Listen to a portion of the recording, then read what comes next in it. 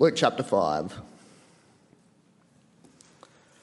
One day, as Jesus was standing by the lake of Gennesaret, the people were crowding around him and listening to the word of God. He saw at the water's edge 2 boats left there by the fishermen who were washing their nets. He got into one of the boats, the one belonging to Simon, and asked him to put out a little from the shore. Then he sat down and taught the people from the boat. When he had finished speaking, he said to Simon, "Put out into deep water and let down the nets for a catch." Simon answered, "Master, we've worked hard all night and haven't caught anything. But because you say so, I will let down the nets." When they had done so, they caught such a large number of fish that their nets began to break.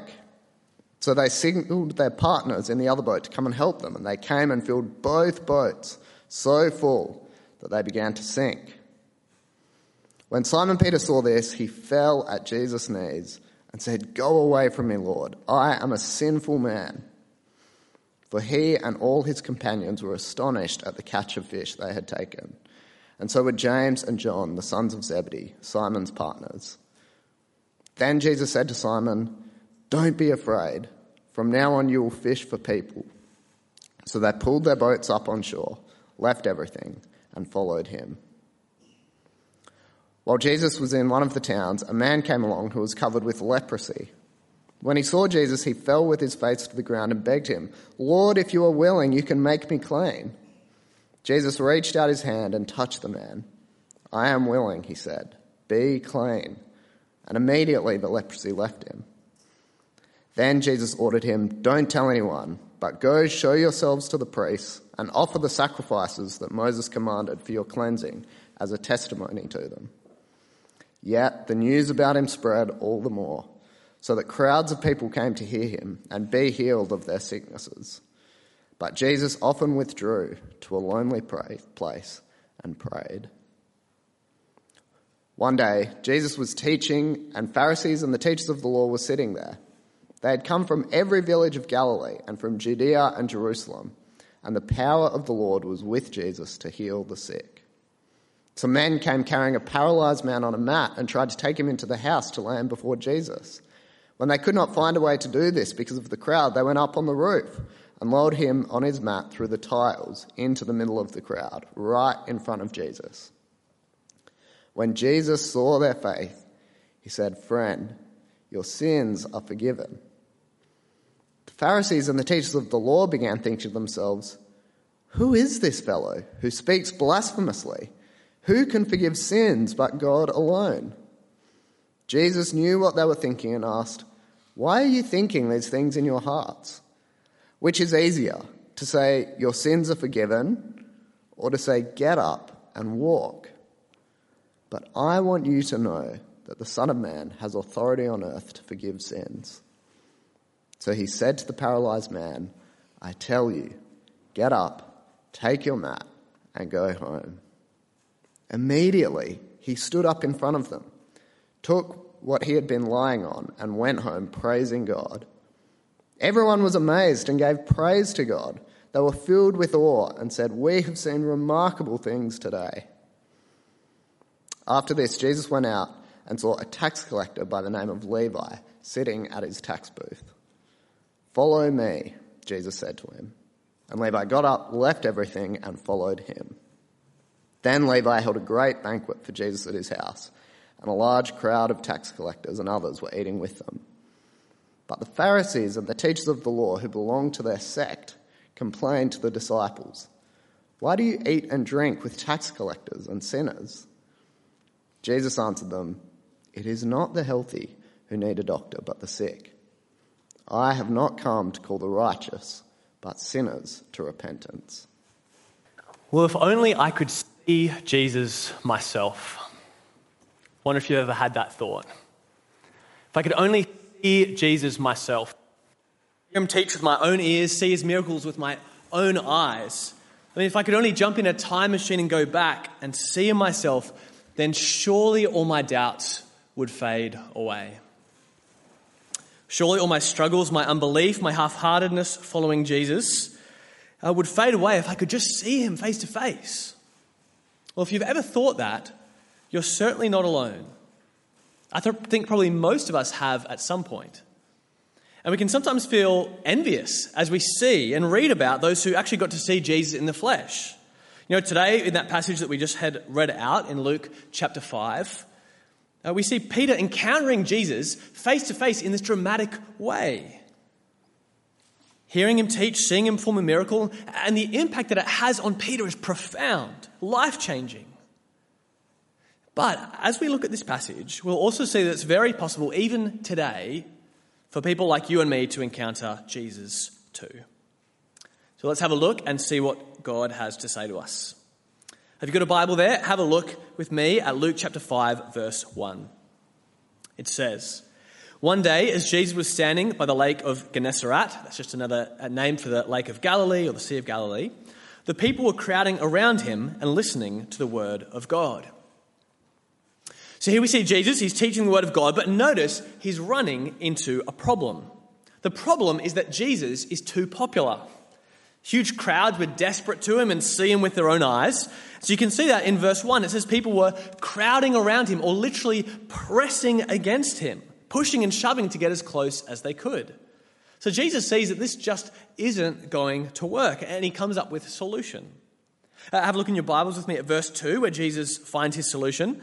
It says, Jesus saw at the water's edge 2 boats, left there by fishermen who were washing their nets. He got into one of the boats, the one belonging to Simon, and asked him to put out a little from ashore. Then he sat down and taught the people from the boat. So it's quite a scene.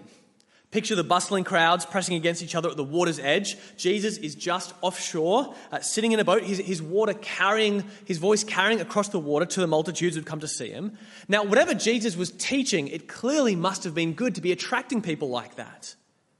But interestingly, did you notice we're not told anything about what Jesus said? In fact, very quickly, at this point, the focus shifts quite dramatically.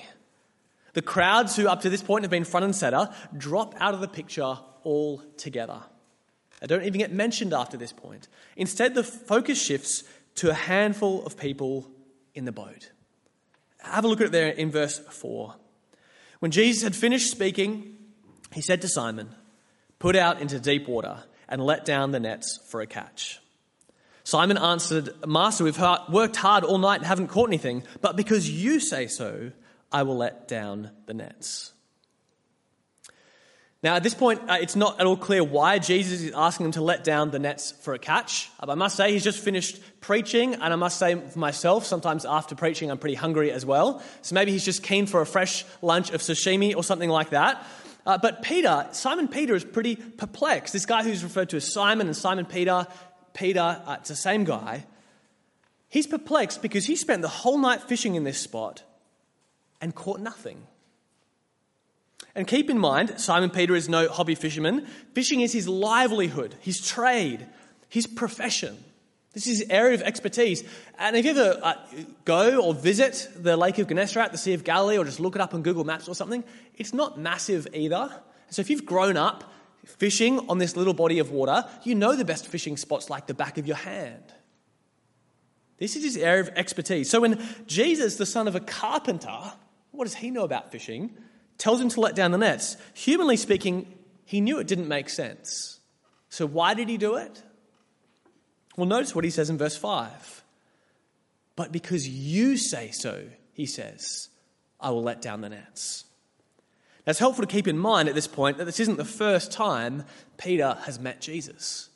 This is one of the reasons it's sometimes handy to have a physical Bible in front of you instead of a phone, because instead of having to jump to a whole new page, you can just flip back and you can look at Luke chapter 4, verse 38, and you can see, oh, look, Simon's met Jesus before. This isn't their first encounter.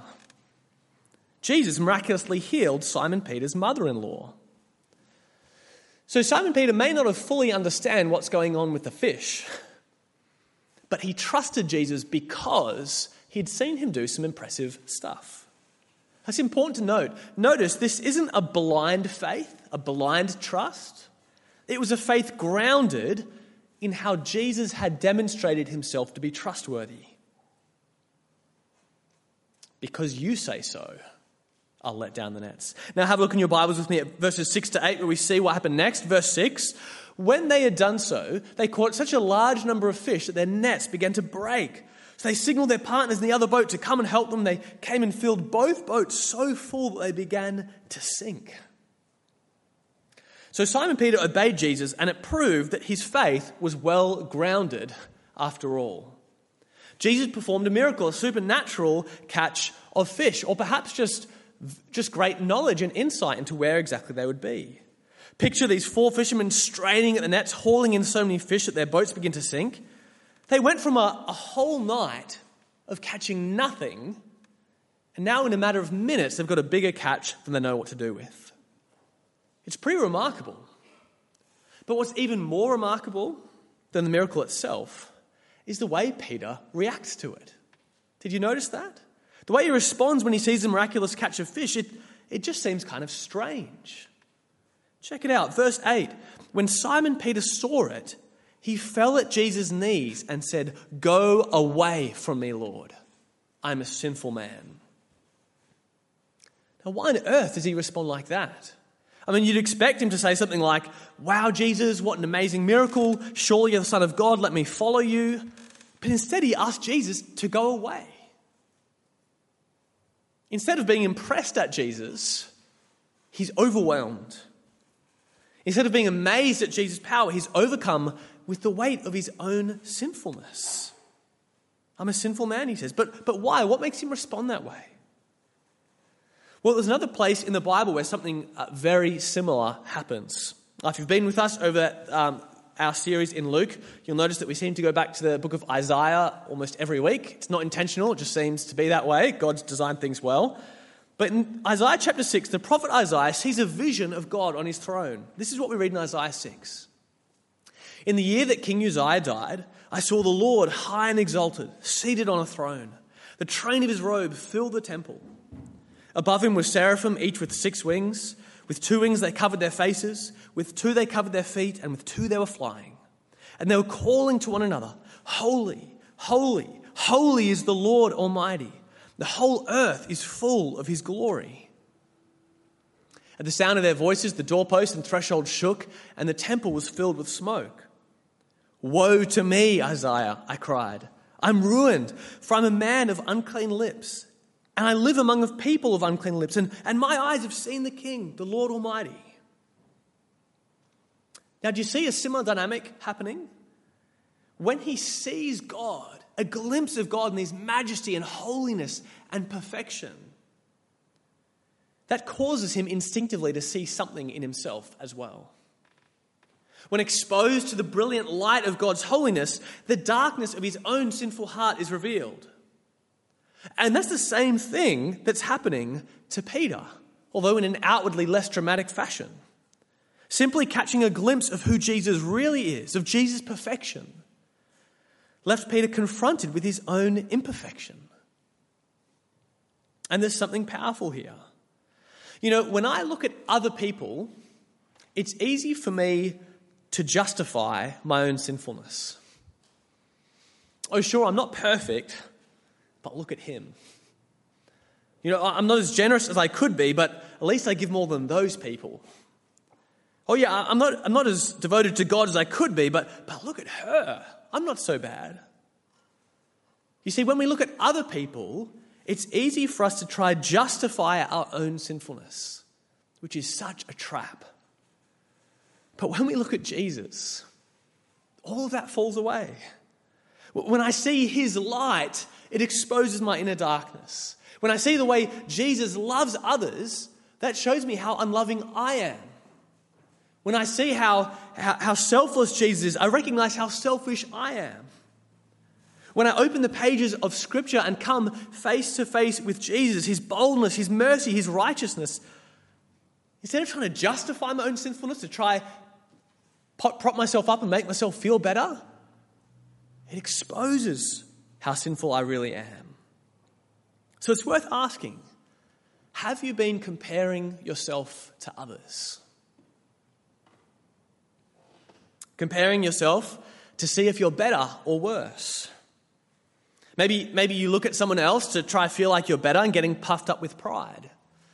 Or maybe you look at others and feel really down on yourself and just you can't match up and you feel horrible. Well, regardless of the outcome, let me encourage you, don't look at others and compare yourselves to them. Look at Jesus. Allow him to be your standard. Fix your eyes on him. And here's the thing. You know, it can be tempting to think, well, sure, of course, Peter could do that. Peter could look at Jesus. He could have this experience. He got to see him face to face. He got to see him perform a miracle right before his eyes. So, of course, he got to encounter Jesus. But for me, I just can't have that. But friends, in reality, the opposite is true. In reality, you and I have seen far more of Jesus than Peter had at this point. Think about it. We're 5 chapters into Luke's gospel. What has Peter seen of Jesus up until this point? Well, Peter has seen Jesus perform a few healings and a big catch of fish. But think about what we've seen. Now, maybe this is your first time ever stepping into a church or hearing about Jesus, and if that's the case, that is awesome. But if you've been around for a little bit, you probably know a bunch more things about Jesus than Peter did. In the pages of Scripture, we've got access to Jesus' entire ministry. I mean, we've seen the cross, Jesus' self-sacrificial death in our place, which is the ultimate display of Jesus' love and care and selflessness, more than any catch of fish. At this point, Peter hadn't seen that. We've seen the resurrection, Jesus rising on the 3rd day, the ultimate display of Jesus' power and victory and triumph. More impressive than anything Peter had seen. You know, sometimes we think if we could just see a miracle ourselves, then we'd believe. But you know that the reality is the vast majority of people who saw Jesus perform a miracle did not end up following him. Most people who saw Jesus perform a miracle with their own eyes didn't put their trust in him. They were amazed, they were impressed, they were happy if they got to, eat the multiplied bread and fish, and then they didn't follow him. And we're fooling ourselves if we think we would be any different. But in the pages of Scripture and with the enabling of the Holy Spirit, you and I can have a far deeper encounter with Jesus, a far clearer picture of his character than Peter or anyone else back then could have. Peter saw Jesus bring about a miraculous catch of fish. It's cool. And that was enough to bring him to his knees. But let me ask you, what have you seen of Jesus that Peter hadn't? What have you seen of Jesus' character? His holiness, his love and his power. Have you heard of the way he set aside the glories of heaven to take on human weakness? About the way he willingly laid down his life to save the very people who wanted to kill him? Have you heard about the way he took the punishment I deserve and you deserve to suffer death in our place and save us? Because if you have, you've seen more of his love and righteousness than Peter had. Or have you heard of the resurrection, of how 3 days after his bloody and grueling death, Jesus rose from the grave? Have you heard of the way he rose in power and victory over sin and death and conquered evil? Because if you have, you know more of his power and glory than Peter had. And friends, when we today call on Jesus' name, Jesus who has ascended to the right hand of God, Jesus has poured out his Holy Spirit to soften our hearts and enable us to see Jesus for who he really is. And because of that, it's possible for us today to encounter Jesus even more powerfully than Peter did.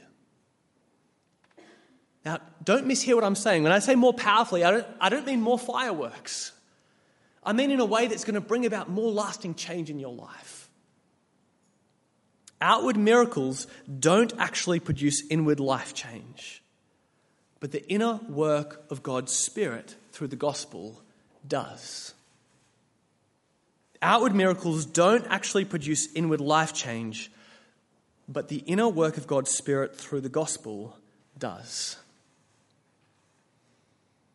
You know, we sometimes think that if we could just go back in time and see Jesus with our own eyes, then we would believe. But actually, if we think that, we're fooling ourselves. We have a far clearer picture now than they did back then. And so I wonder, have you encountered Jesus? Not an outward fireworks kind of thing, but have you had an inward heart level encounter where you've come to see Jesus for who he really is? And as you've encountered Jesus' light, have you had that feeling of recognizing that something in your own heart isn't right? Have you come to realize, like Peter did, your sin and the ways you fall short? You know, that's what Peter did. He fell on his knees and he cried out, "Go away from me, Lord, I'm a sinful man." And that's fair enough. You know, when we realize the weight of our sin, we have every reason to fear judgment for our sins. That is what we rightly deserve. But Jesus says that our sin and unworthiness need not make us fear. And so he says to Peter in verse 10, don't be afraid. You see, the very reason Jesus came was so that we wouldn't need to fear judgment for our sins. This is fleshed out a little later in our passage. Come down with me to verse 27 of Luke 5. It says, after this, Jesus went out and saw a tax collector by the name of Levi sitting at his tax booth. "Follow me," Jesus said to him. And Levi got up, left everything, and followed him. Then Levi held a great banquet for Jesus at his house, and a large crowd of tax collectors and others were eating with them. But the Pharisees and the teachers of the law who belonged to their sect complained to his disciples, "Why do you eat and drink with tax collectors and sinners?" Now, it's important to know that in Jesus' day, the tax collectors were seen as the worst of sinners. They were collaborators with the Roman oppressors, stealing from their fellow countrymen and enriching themselves in the process. They were scum, traitors, seen as beyond saving. And yet Jesus made a point of hanging out with people like them. And when he was questioned about it, how does he respond? Verse 31, he says, "It's not the healthy who need a doctor, but the sick. I've not come to call the righteous, those who think they've got it all together, but sinners to repentance." Jesus says that sinners like us, like Peter, like Levi, like me, and like you, if you're willing to acknowledge it, we don't need to fear, because the very reason he came was for people like us. Just as a doctor rejoices to heal the sick, so Jesus rejoices to forgive the sinner. You know, it's not like you have to kind of bother Jesus about it and he's kind of dragging his feet. He's like, "Oh gosh, do I have to forgive them?" No, quite a few people in this room are going into medicine, and I'm guessing, hopefully you're not doing it for the paycheck. Hopefully you're going into it because you want to heal people. You want to help them. And that's Jesus' heart. He loves to reach out to us in our sin. When we repent, when we turn to trust in him, he delights to do that. And so if you're here tonight and you haven't yet turned to Jesus, let me encourage you to do just that. To say to him, "Lord, I'm a sinner. I'm a sinful man. I'm a sinful woman. I know I deserve your judgment. But thank you for dying in my place. Thank you that I don't have to fear. Help me to trust you. Help me to follow you." It can be as simple as a prayer like that. If you haven't yet started following Jesus, there's no better time to do so than right now. But this passage also has important things to show us who do already follow Jesus. If you've got a Bible in front of you, have a look with me at the last part of that first section, verses 10 to 11, at the rest of Jesus' response to Simon. Jesus said to Simon, "Don't be afraid." But then he said, "From now on, you will fish for people." So they pulled their boats up on shore, left everything, and followed him. You see, after Peter encounters Jesus in the boat, it doesn't stop there. On the contrary, it's a new beginning. Because Jesus doesn't just forgive Peter, but also calls him to fish for people. Peter's previous vocation was to gather fish, but his new life mission as a follower of Jesus was to gather people into God's family, to help others see Jesus just like he had. And notice, this doesn't come kind of later after he's gone to Bible college and done heaps of study. You know, he is fresh as you get Christian follower of Jesus. And Jesus is like, awesome, let's go fishing. What he's showing us is that to be a follower of Jesus is to fish for Jesus. To follow Jesus is to fish for Jesus. Or to put it another way, it shows us to be a disciple of Jesus, a student of his, someone who follows him. To be a disciple of Jesus is to be a disciple maker. It's not an optional extra for the super Christians, but an integral part of what it means to follow Jesus ourselves. Once we've encountered Jesus, our mission is to help others encounter him too. And I've got to say, I've been so encouraged to see the many ways that people at Uni Church are doing this. Ordinary Christians who recognise that because they follow Jesus, they're called to fish for Jesus. Who have seen Jesus, who love him and want others to know him too. Workers who are regularly praying for their workmates to come to know Jesus. Uni students who are involved with a Christian group on campus are seeking to share the gospel with those who don't yet know Jesus. High school students who are inviting their friends to youth group for Invite Fortnight. Or uni churches putting up their hand to make that happen. Even seeing the people who already are joining the team for Spy Mania to share the gospel with dozens of school kids over the September holidays. People who are serving Sunday by Sunday, so many of those in behind-the-scenes ways that are so important to making this happen. And people who give self-sacrificially, give money, not just to their church, but to missionaries and other Christian organisations who are making Jesus known. I'm so encouraged that all of that is already happening in so many seemingly ordinary but wonderful ways. Christians who recognise that as followers of Jesus, they're called to fish for Jesus. And so as we look at a passage like this, it's a great opportunity for each one of us to reflect and pray. God, how might you use me more to be part of your mission to help others encounter Jesus? Imagine you prayed a prayer like that. God, how can I play my small part, whether in church, at school, on campus, or at work, whether by doing or speaking or giving or praying? God, how might you use me to fish for people so that more people might come to know Jesus too? I mean, I guarantee that if you go out this week praying that kind of prayer to God, I guarantee that he will show you ways that he can use you for his glory. And what greater privilege could there be than that? You know, sometimes we can think, if I could only see Jesus myself, jump in that time machine, go back and see Jesus myself, then all my doubts would fade away and I'd believe. But we've been reminded today that's actually not true, is it? Many of those who saw Jesus face to face didn't believe him. And actually, we have a far clearer picture of Jesus today than the people who first saw him. We have the full picture, not just a few miracles, but his life, death, and resurrection. And not only does the Holy Spirit, who Jesus has sent out into our hearts, enable us to see Jesus for ourselves and to love him, but also to follow him and join him on his mission to fish for people so that they might know him too. So let's pray for God's help, using us to do just that. Let's pray together.